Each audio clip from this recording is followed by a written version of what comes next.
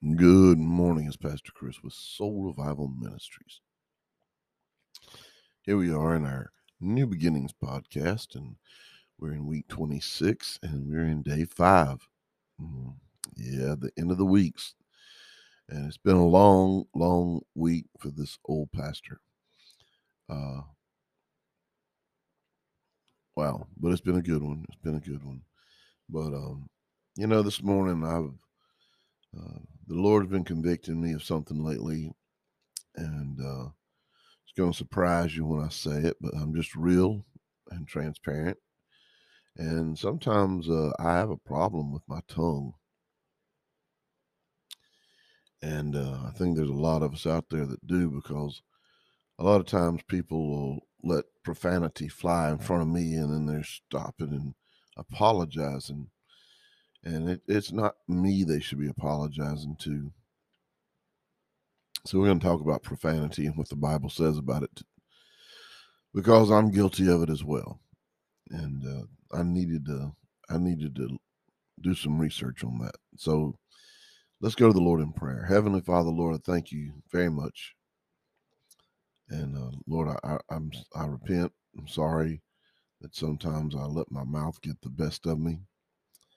And Father God, I just pray that you will give me strength to correct it and to stop it, Lord. And I thank you for your word, Lord. I thank you for your instructions. It's in Jesus' name I pray. Amen. All right, we're going to talk about profanity. And we're going to start out Psalms 34, 12, 13. Does anyone want to live a life that is long and prosperous? Then keep your tongue from speaking evil and your lips from telling lies. It's powerful stuff, isn't it? And you may say, well, it's no big deal. Well, I'm going to tell you why. Why is profanity such a big deal? Because this is what the Bible says, not me. As I said, I'm still guilty, and I used to joke about it and just tell people, hey, I love Jesus, but I cuss a little. And it's not funny. It's not funny at all. And according to God, it's not right. It says, fix your thoughts on what is true and honorable and right and pure and lovely and admirable. Think about things that are excellent and worthy of praise. Philippians 4:8. Now, you see, what we say shows everyone what is in our heart and our mind. And when the foul language comes out of our mouth, it indicates that there's impurity inside of us. Our heart and our mind should be filled with the good, not the profane.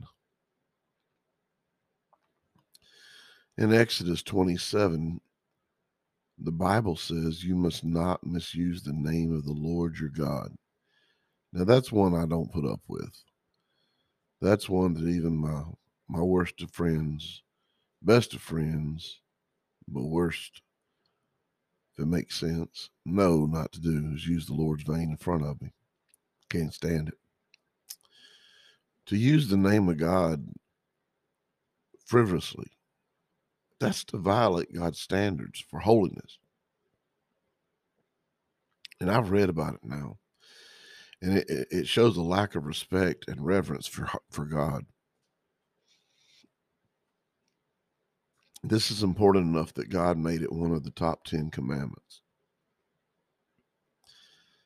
Now, Ephesians 5:4 says, obscene stories, foolish talk, coarse jokes. These are not for you. He said instead, let there be thankfulness to God. We got to seek to have a pure heart, people. A complete pure heart, because that's what God wants. In Titus 2:8, it says, teach the truth so that your teaching can't be criticized. Guys, like I said, our speech should be pure so it cannot be criticized by unbelievers. Unbelievers are out there waiting to point the finger at you and say, I told you wasn't no change in you. Yeah, yeah, you bragging you're all Christian and everything, but look at you. Look at the way you talk. Look at the way you act. Unbelievers are waiting to persecute you because you make them feel bad because your life's good and you've got it together. You make those people feel bad. And when you slip up, they're just waiting to put the knife in and twist it. And so we've got to be all more cautious of what we say, how we say it, and do our best not to use profanity.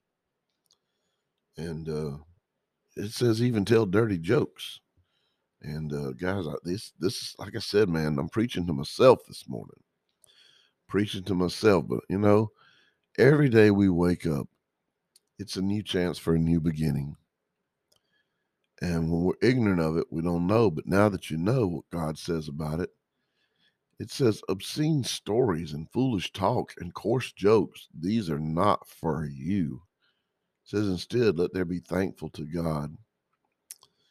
I think that's probably the most powerful scripture of all about profanity.